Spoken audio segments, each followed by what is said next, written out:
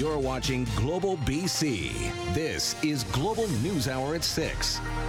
Good evening. Thanks very much for joining us. A former Surrey woman has been identified by her family as one of the victims in a deadly shooting spree in Austin, Texas last Tuesday. Sabrina Rochman's husband says she was out walking with their son in a stroller when she spotted the gunman and made the split-second choice to hide the baby. Cassidy Mosconi reports. Ishraq Islam and his wife Sabrina Rahman moved from Surrey, British Columbia to Austin, Texas for a better life. Instead, Sabrina's life was tragically cut short. The young mother fatally shot in South Austin last week. Just the friendliest, kindest, just a sweet angel. The 24-year-old witnessed her handyman, Emmanuel Pop Bar, learn the same cruel fate at the hands of the alleged shooter. The assailant, he came, he shot him through the passenger window. Austin police identifying Shane Jacobs as the suspect, who's accused of killing 6 people that day and injuring 3 others. Sabrina now being remembered as a hero. The final act, saving her young son. He saw her react, scream, and run. She ran to a neighbor's house. She threw Ibrahim, my nephew's stroller, at the neighbor's door. She pivoted to run the other way. This person ran out of the car, ran at her. He put the gun to her head, and he pulled the trigger. She was a hero, and I just, I hope my son, he's going to know one day how much of the hero his mom was, and she risked everything for him, and she'd do it over and over again. Now the family's old neighbours, the Surrey community, are rallying behind them. More than $30,000 has been raised on a GoFundMe page. We're going to raise this boy, like he didn't miss a beat, but it's going to be tough. I don't know where I'd be without my friends from BC. I just want to say thank you to all my friends and family, everyone from Vancouver, all my Austin family. Thank you guys for the support. Weeks shy of celebrating Sabrina's 25th birthday, now Ishraq is planning her funeral. Cassidy Mosconi, Global News. Another healthcare waitlist nightmare tonight. This one for a Port Alberni man who says he's waited 5 years to get a knee replacement. Having lost faith in the BC system, he's forking out thousands of dollars to have it done in Mexico because he can't live in pain any longer. Kristen Robinson reports.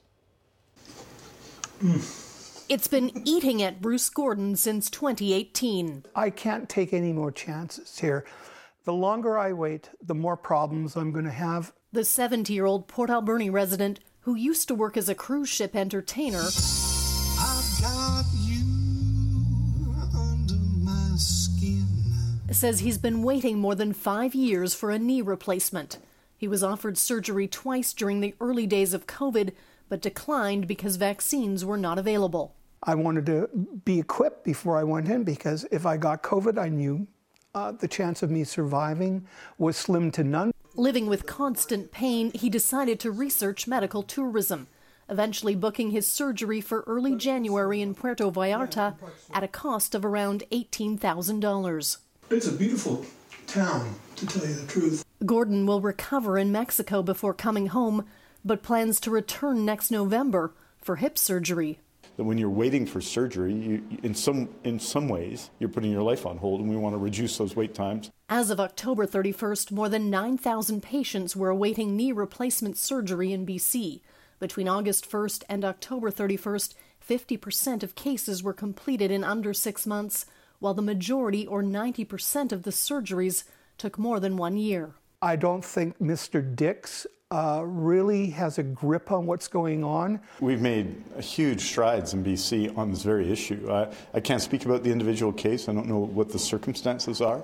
But what I can tell you is we've gone from the bottom of the country to the top of the country on hip and knee replacements. The bottom of the country to the top of the country by specifically investing it. Gordon says if he doesn't act now, he may not have another opportunity to fix his knee. I can't wait any further. It has to be done, and unfortunately, I have to pay for it. But I might send the bill to Mr. Dix. Kristen Robinson, Global News. A BC woman who decided to go south of the border and pay for her own cancer treatment says she's now being shut out of the BC cancer care system. As Aaron MacArthur reports, she says she's been told that even follow-up care isn't available to her.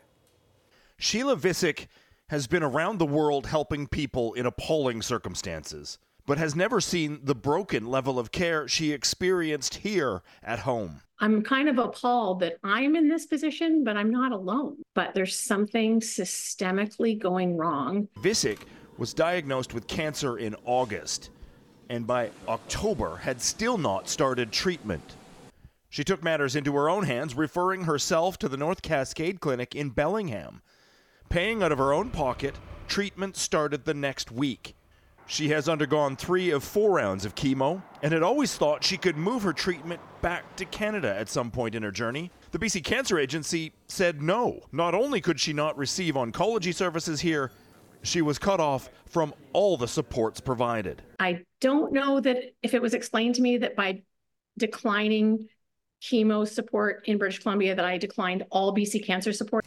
Visick is receiving treatment at the same facility with the same doctors that the BC government has referred hundreds of patients to in order to alleviate the backlogs here at home.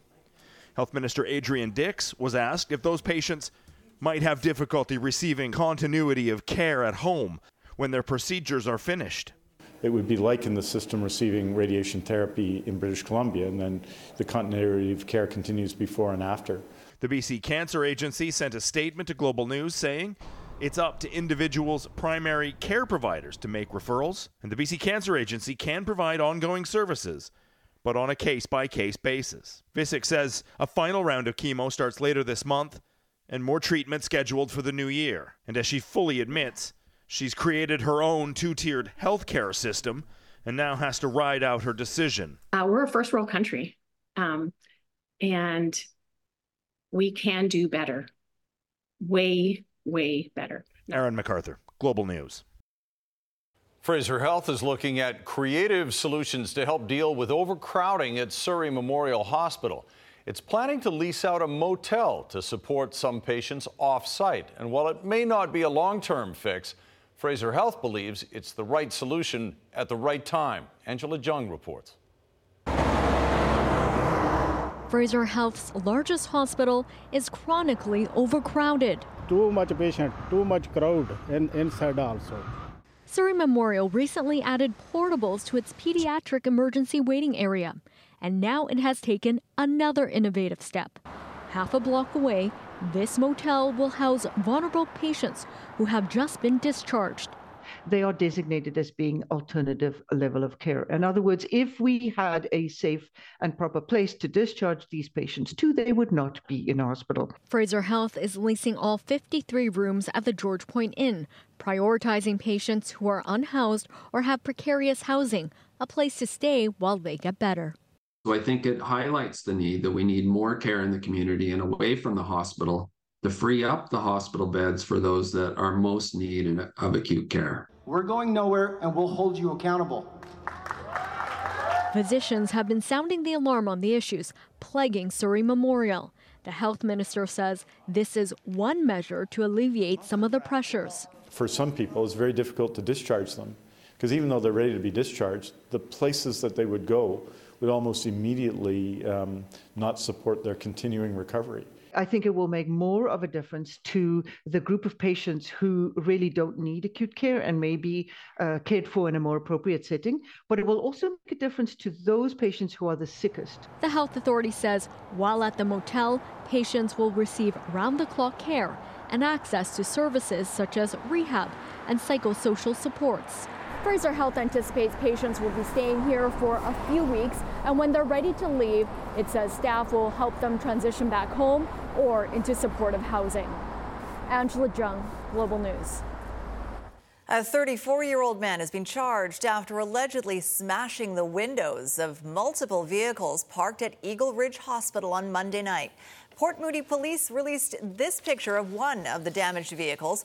The suspect was arrested several blocks away from the hospital. Police say he had several tools with him and what's believed to be stolen property, including passports. They say he'd been released with conditions just hours before for similar alleged offenses in another city. 34-year-old Nicholas Yachu is facing a long list of charges and will stay in custody until a court appearance on Friday. Any witnesses or potential victims are asked to call Port Moody police.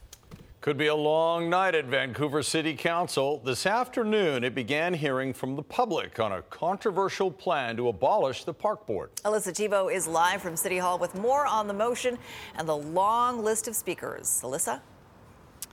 Yeah, Sophie, there has been a lot of passion here at City Hall over the last few hours. One woman that we heard from even started tearing up a little bit while talking about her love of the city's parks. Now, Council has just come back from the dinner break. They are at speaker number 94 of 162. Everybody gets 3 minutes to make their case, so there is still a little way to go. Now, most of the speakers so far have been speaking out against this move, many saying it's undemocratic and arguing that Vancouver needs to keep an elected park board to look after the city's green space and community facilities. Others have accused the mayor and his ABC party of a power grab. One woman even spoke directly to the mayor and asked if this was really the legacy he wants to leave behind. Among the speakers have been a number of current and past park board commissioners, even former park board staff. A few residents have spoken in favour of the motion, saying the system is redundant and that citizens have a right to save money. One saying that just because an elected park board used to work doesn't mean that it works today. Now, Mayor Ken Sim says he is doing this because the system is broken and inefficient, arguing that by making the park board a council department, it will save the city millions of dollars. A number of people have asked for that decision to be put to a referendum at the next election, given that the park board commissioners were elected by the people. One of the non-ABC councillors is even planning to put that option on the table tonight. Mayor Ken Sim told Global News today he won't be doing that, though. Have a listen to what we heard. I do have an amendment that's drafted, so if they push it through, that there is a referendum at the next election, because I don't think that you should take away an elected body from the people who voted for it in the middle of its term. If this was a banana republic, that's the kind of things that happen. People get rid of governments. I think people elected us to make bold decisions and work fast because, in the past, governments have taken a long time. And I'll be generous there. And so we are absolutely in our rights. We are basically looking at what our, what we're allowed to do, and we're following that framework, and we're allowed to, ask the province to make a charter change. Alyssa, seems to be moving maybe a little bit faster than we'd been expecting. When might we see a vote on this? It is moving a little bit faster. There is a possibility that this vote happens tonight if they do get through all the remaining speakers. If they don't, it will carry over into tomorrow. But there will be a debate among councillors after the speakers are finished. But it is likely that the vote will just happen straight after that. And because there is an ABC majority on council, it's likely that that motion will pass. Of course, then it will have to go to the province because any change to the Vancouver Charter needs to be approved by the province. And we will have those latest details tonight at Global News at 11. Sophie. All right, thanks for that. Alyssa Thibault at Vancouver City Hall.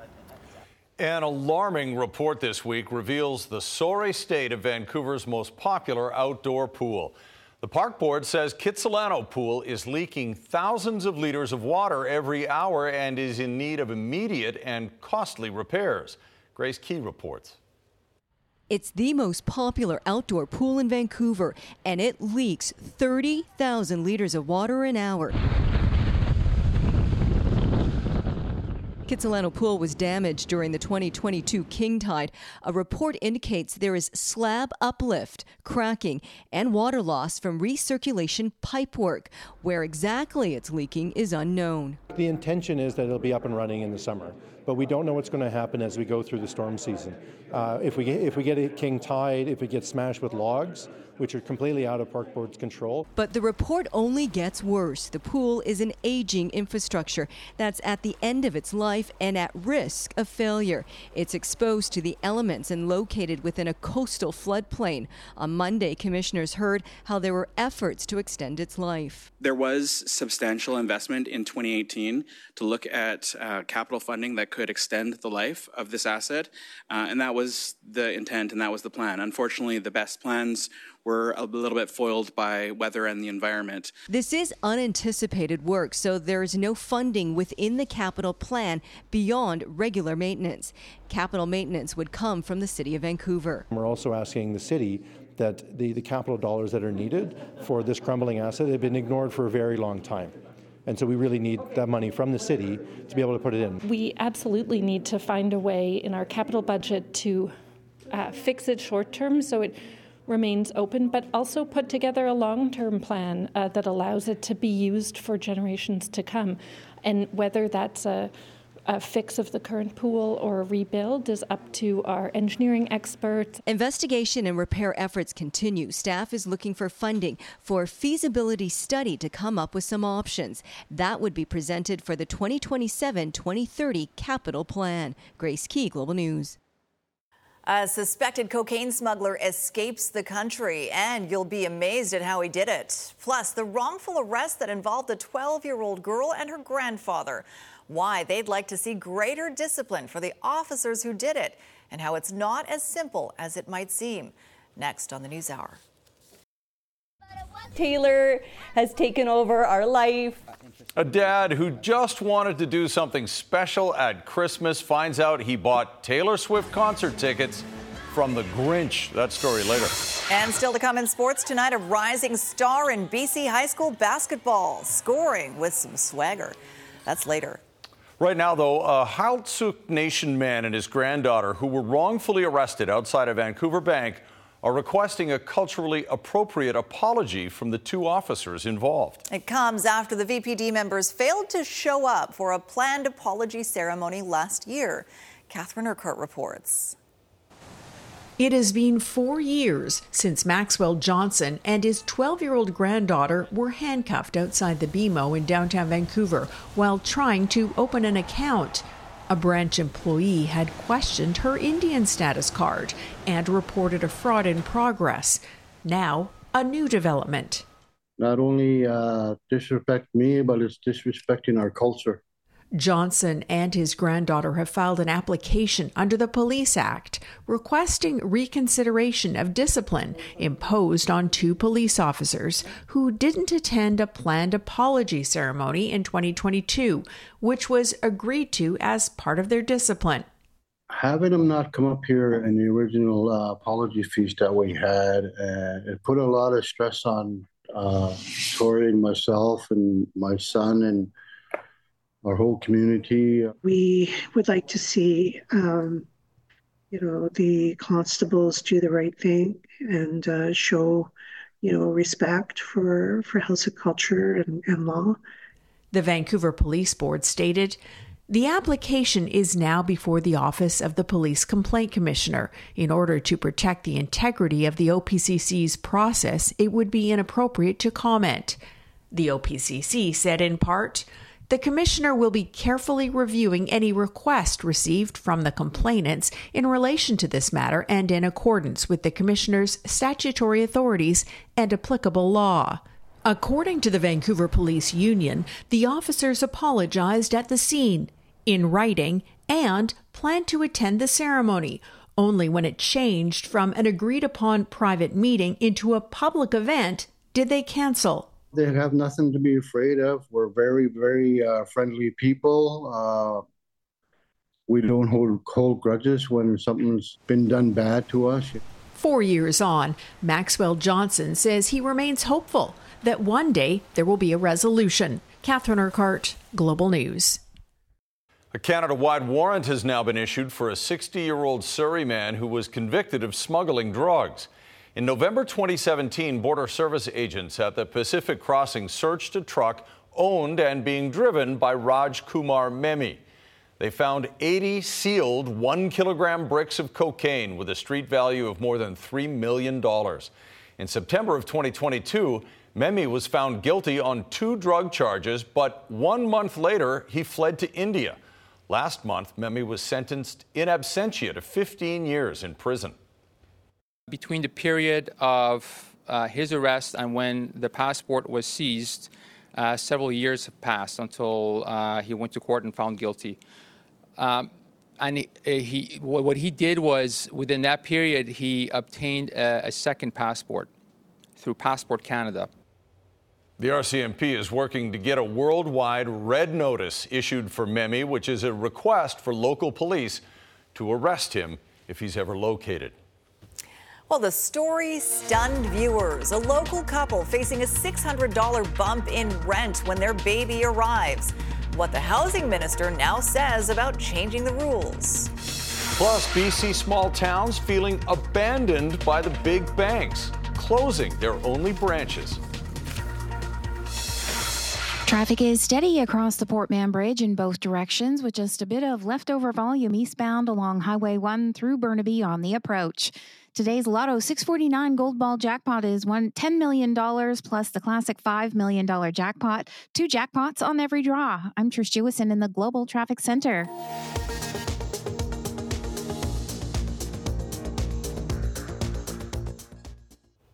There are hints legislative changes could be coming following a story by Global News on a Vancouver couple whose landlord is threatening to jack up the rent when their baby arrives. Keith Baldry joins us now with more on this. Keith, technically the landlord has the right to do what he did, but the housing minister now admits the regulations could be tightened up a little.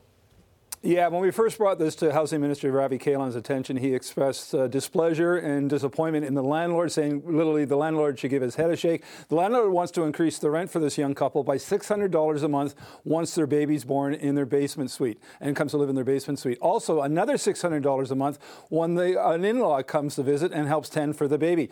Kahlon earlier this week expressing displeasure. Today, he's talking about legislative change to the Residential Tenancy Act to prevent situations like this occurring again. Here's the minister. It's just shameful, quite frankly. We know majority of landlords are excellent. We know majority of renters are fantastic. And what we have is a system where on the ends of the spectrum, we have people who abuse the system. We provided some flexibility for landlords to ensure that, if they have a caretaker coming in, that they have the ability to move people in. And yet we have examples after example of landlords that are abusing that system. So more needs to be done. We need to find ways to protect renters, given the challenges we have. And there are some elements that we need to do to protect landlords who also are dealing with, bad renters. Minister Kahlon also tells me this is not going to be an easy fix. It is pretty complex. Essentially, it's a private contract, at least is, between the landlord and the tenant, and changing the law to affect that contract may be problematic. The key here, or the priority, is to ensure, particularly in situations involving young children, either births or foster kids coming to live in a place, that this law is changed to protect this situation and ensure it doesn't occur again. So it's going to take some time. The House doesn't sit again until February, so next spring is when we're going to see a series of changes to the Residential Tenancy Act affecting both landlords and tenants in situations like this one. Look forward to those improvements like a lot of people do. Thanks very much, Keith. A growing concern in the Okanagan as some small communities are losing their only banks. BMO has notified the nearly 3,000 residents of Enderby that it will be closing its branch, the only bank in town, in April of next year. And in Lumby, Scotiabank says it will be closing in September of next year, leaving that community of 2,000 with no local bank. Residents say the closures will be particularly hard on seniors. They've been told to go online. The nearest bank is 25 kilometers away on a highway drive and has very poor parking. It's just not practical for them. And when you've had your banking history with something for 50 years, it's also not convenient to change institutions. We had a credit union that closed. They moved to Vernon, and unfortunately they're closing now. So it leaves us without a bank. It's a huge blow to business community, to residents. The Lumby Chamber of Commerce is working with the village to try to bring in another financial institution. Coming up, providing dignity in death. We fell behind as a province around taking care of people in need. The push to get the province to pay more for funeral expenses when people die in poverty. Plus, Food Rescue, a Langley organization that redirects things other people throw away, might need saving itself. Right where we're standing, this is like ground zero. Some of the most iconic albums from the 80s and 90s were recorded right here in this Vancouver studio. It's a combination of the building and the people. We're here to make a record. We're not here to have a party. We look up from the console and they're gone. You have to be half shrink, half producer. You see, we recorded Slippery When Wet right down the street.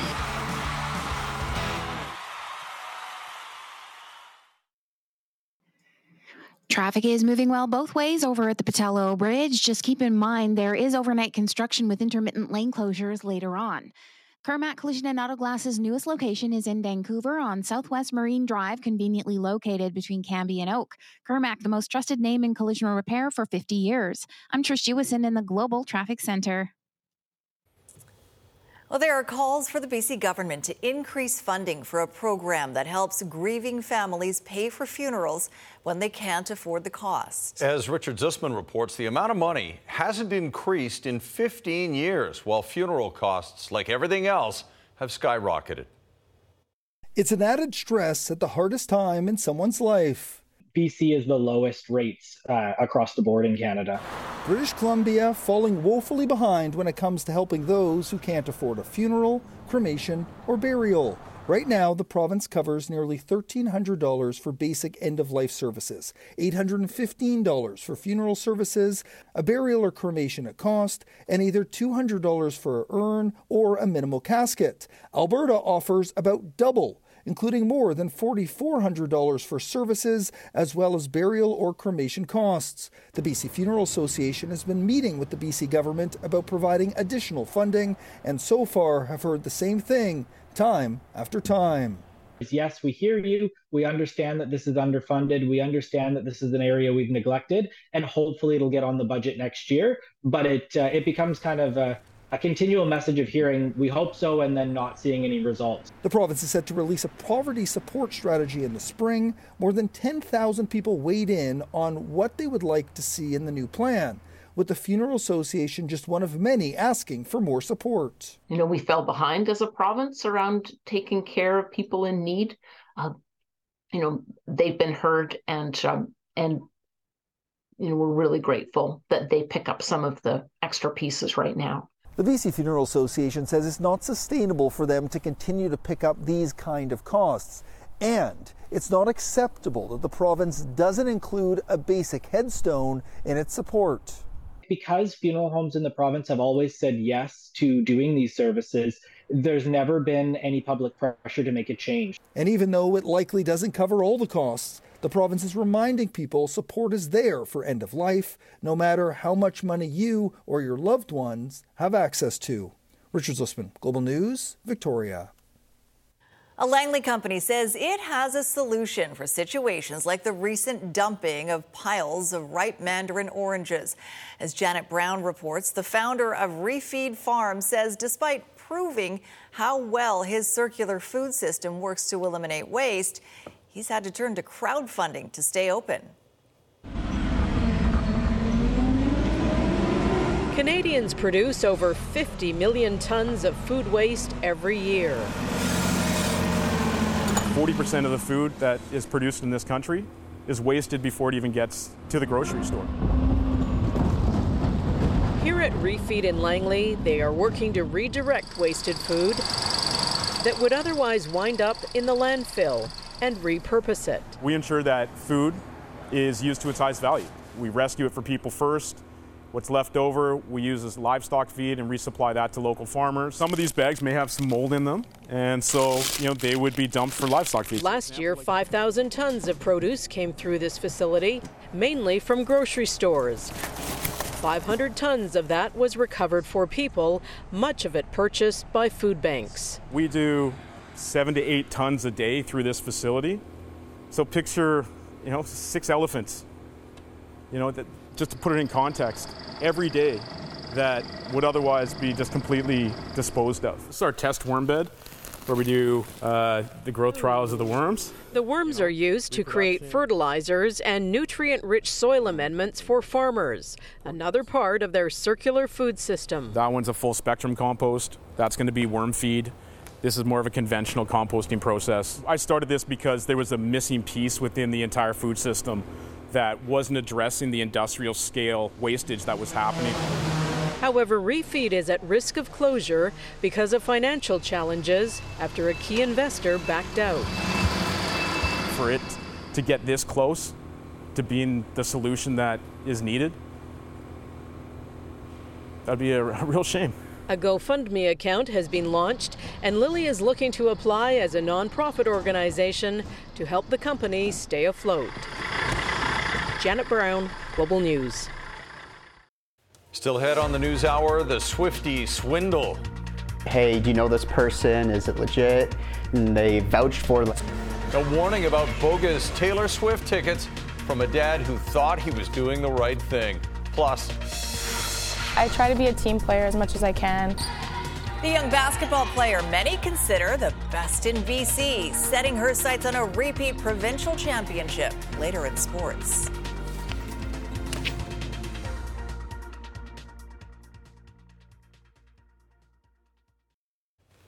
no snow for the Christmas wish breakfast this morning, but that led to big crowds downtown. It was good. Yeah, when it was a beautiful sunrise, Christy.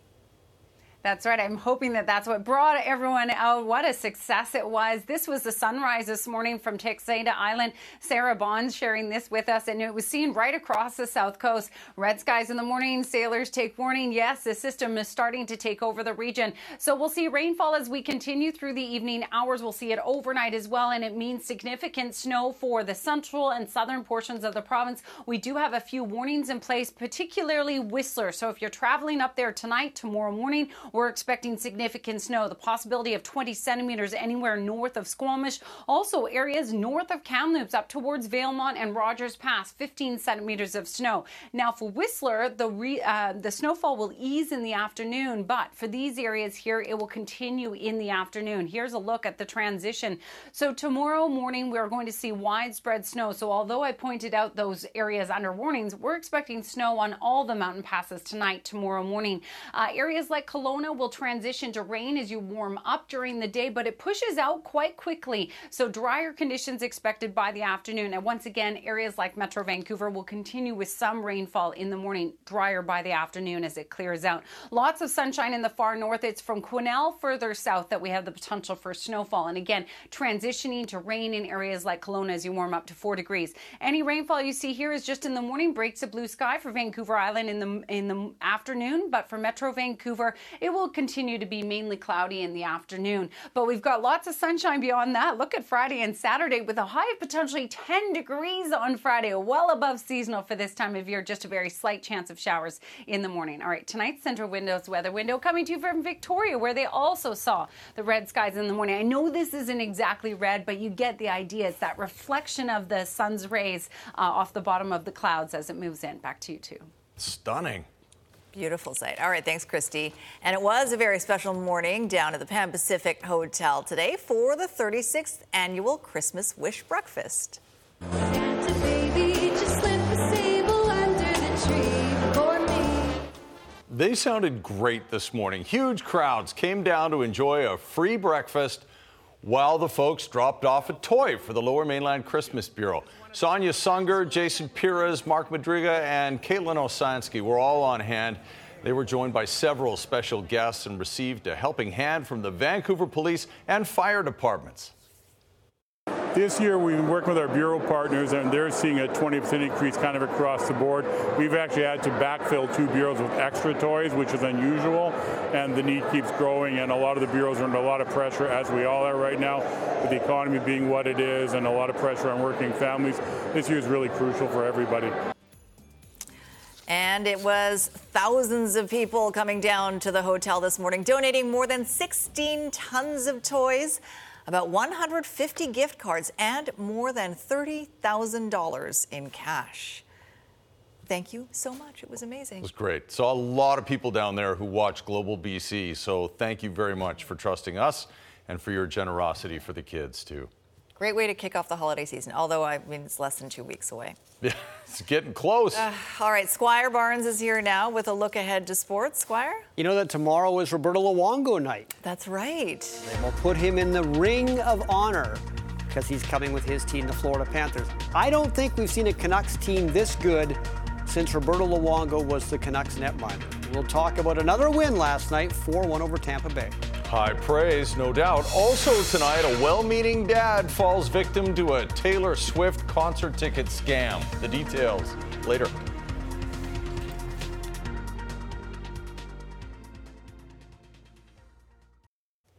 I watched a lot of that game last night. Nobody was better than Boeser.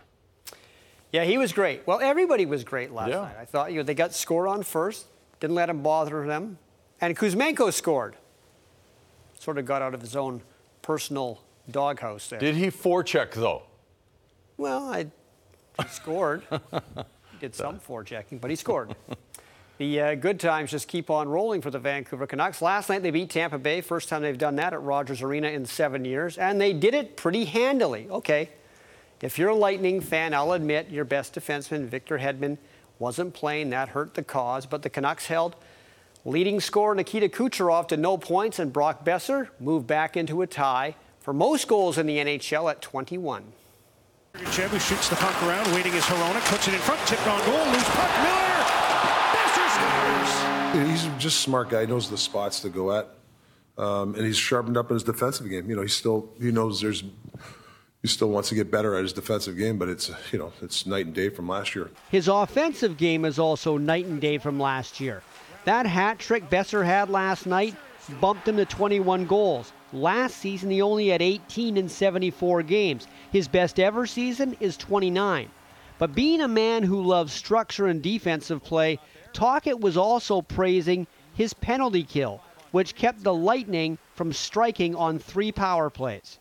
What are they, 30% power play? I mean, that's a hell of a power play, and I thought we protected the middle pretty well. I mean, they got a couple of good looks, and Demmer was, obviously there for us. But this is a game when you penalty kill against a power play like that, it should give us confidence. We should have a little bit of energy now with this penalty kill. Hopefully, we can get a little bit of a run, in the next 4 or 5 games where the PK can be counted on. I think that's what we're looking for, like a good run of good PK right now. Looking for a good run.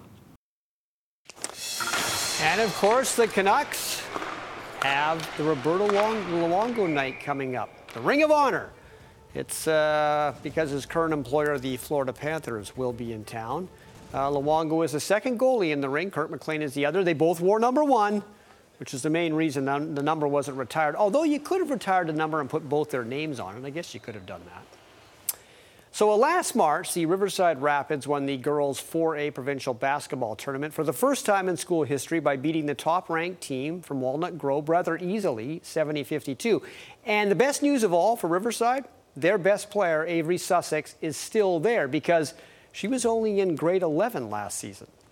5'8", fierce and focused on a second straight Quad A title, Avery Sussex is the leader of the Riverside Rapids.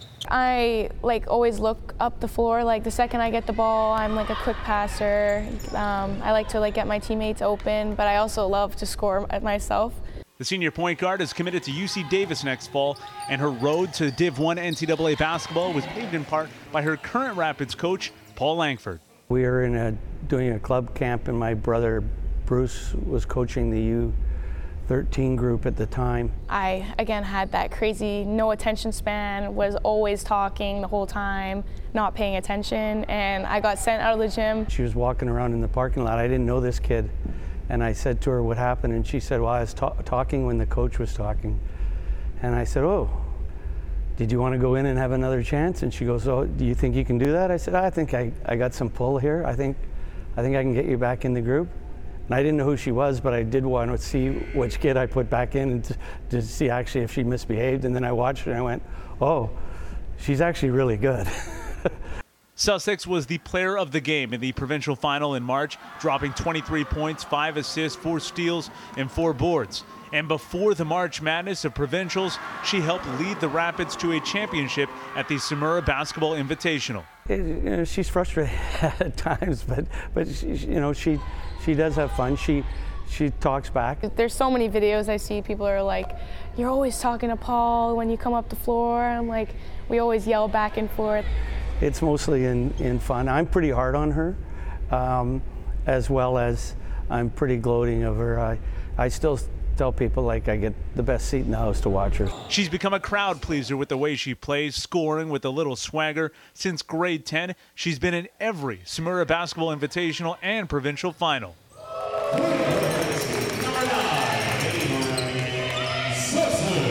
I feel like I always have a target on my back that everyone just wants to prove, like maybe like that overrated chair every once in a while, like always have to like make sure I'm showing that like what I've worked for, like what I've worked so hard for, that I'm actually like, I'm good.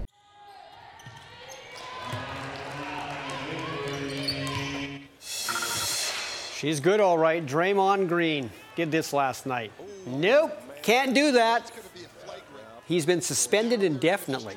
Now, he said that he apologized to Yusuf Nurkic after the game and said what he was trying to do was sell a call and not purposely hit him in the face. He's going to have to explain that to the NBA head office, make sure they believe him, and then he can get back on the court. But until then, suspended indefinitely. I don't know. You're not buying it. I'm You're not no buying fan. it. It's not his first offense either, No, let's be it's honest. his 6th offense. Yeah. 6th suspension in his career. All right, thanks very much, Squire. Well, now we got bad blood. A Calgary dad trying to surprise his family with Taylor Swift tickets is scammed instead. That's next. Bruce.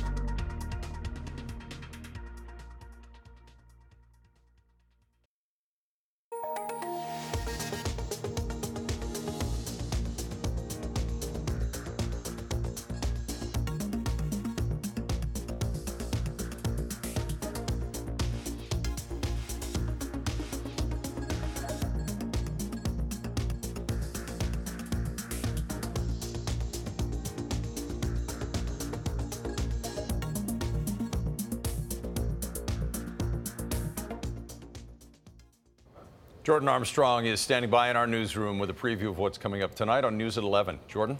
Chris, we'll let you know what happens at Vancouver City Hall in regards to the vote on the future of the park board, plus how Vancouver's liquor laws are changing after a vote at council earlier today. Some rules that critics say were archaic are being relaxed, but not without some concerns about the effects of more alcohol in places like the Granville Strip. So we'll have these stories and more tonight on Global News at 11. Chris? Sounds good. Thank you, Jordan.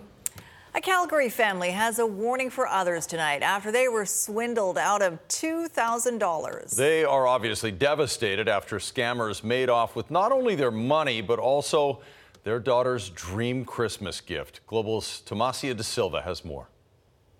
It's a cruel summer. Forget a cruel summer. In the back of the car. It's a cruel Christmas for one family enamored with Taylor Swift.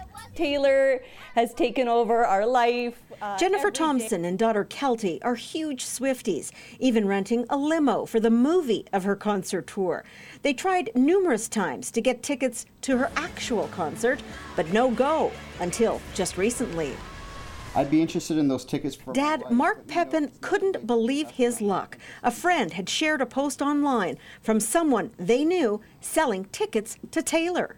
Hey, do you know this person? Is it legit? And they vouched for them. So I got 4 tickets. He thought he'd scored. Instead, he'd been scammed. And they were asking for more money to validate the tickets and then sending that money to a different email address. So that's when, the red flags really went off. It was too late. The money was gone. The tickets wouldn't be under the tree, not this Christmas. So what's under the tree now? Nothing. It's not so much the money, it's more the disappointment of really wanting to provide that, that experience for my wife and daughter. Yeah, I think that's what I'm most hurt about.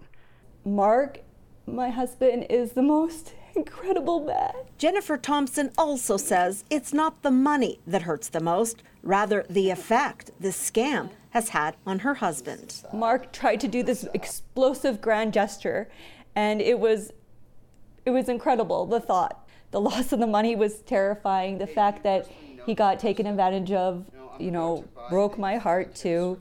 What it won't break is the family's Christmas spirit. I don't want to keep secrets just to keep you in my... Or their love for Tay-Tay. Every night that summer just... Tomasia Da Silva, Global News. I mean, clearly he can just put on, or they can just put on their own concert. That's right. All the words. They got the voices. It's amazing. Let's hope that it does come true at some point for them, for sure. Okay, some big precipitation is coming eventually here, Christy. Yes, exactly. Still pushing in across the region, but certainly late evening, overnight, we'll see it and into tomorrow morning. It does mean snow and heavy snow north of Squamish and east of Hope. We do have a snowfall warning in place for the Whistler region right now, so be well aware of that. Sunshine, though, on Friday, everyone.